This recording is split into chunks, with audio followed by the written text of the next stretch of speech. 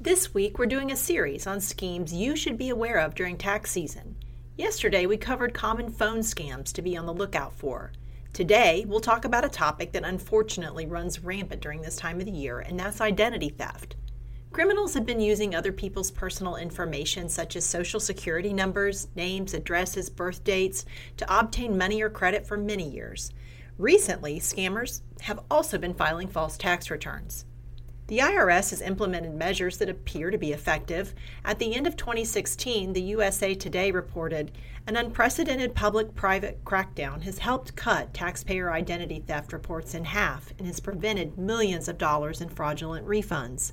However, regardless of the progress made, the IRS has cautioned that taxpayers need to watch out for identity theft, especially around tax time.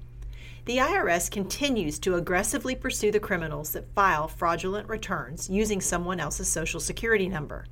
Though the agency is making progress on this front, taxpayers still need to be extremely cautious and do everything they can to avoid being victimized. If you discover someone has filed a tax return using your personal data or the personal data in your family, Intuit.com advises you to complete IRS Form 14039 and mail it to the IRS right away. It's important that you stay on top of this and begin taking steps to protect yourself immediately. The IRS can then issue you an identity protection PIN that you can use when you file your return. Tomorrow, we'll wrap up our discussion on schemes to avoid during tax season and what you can do if you're targeted.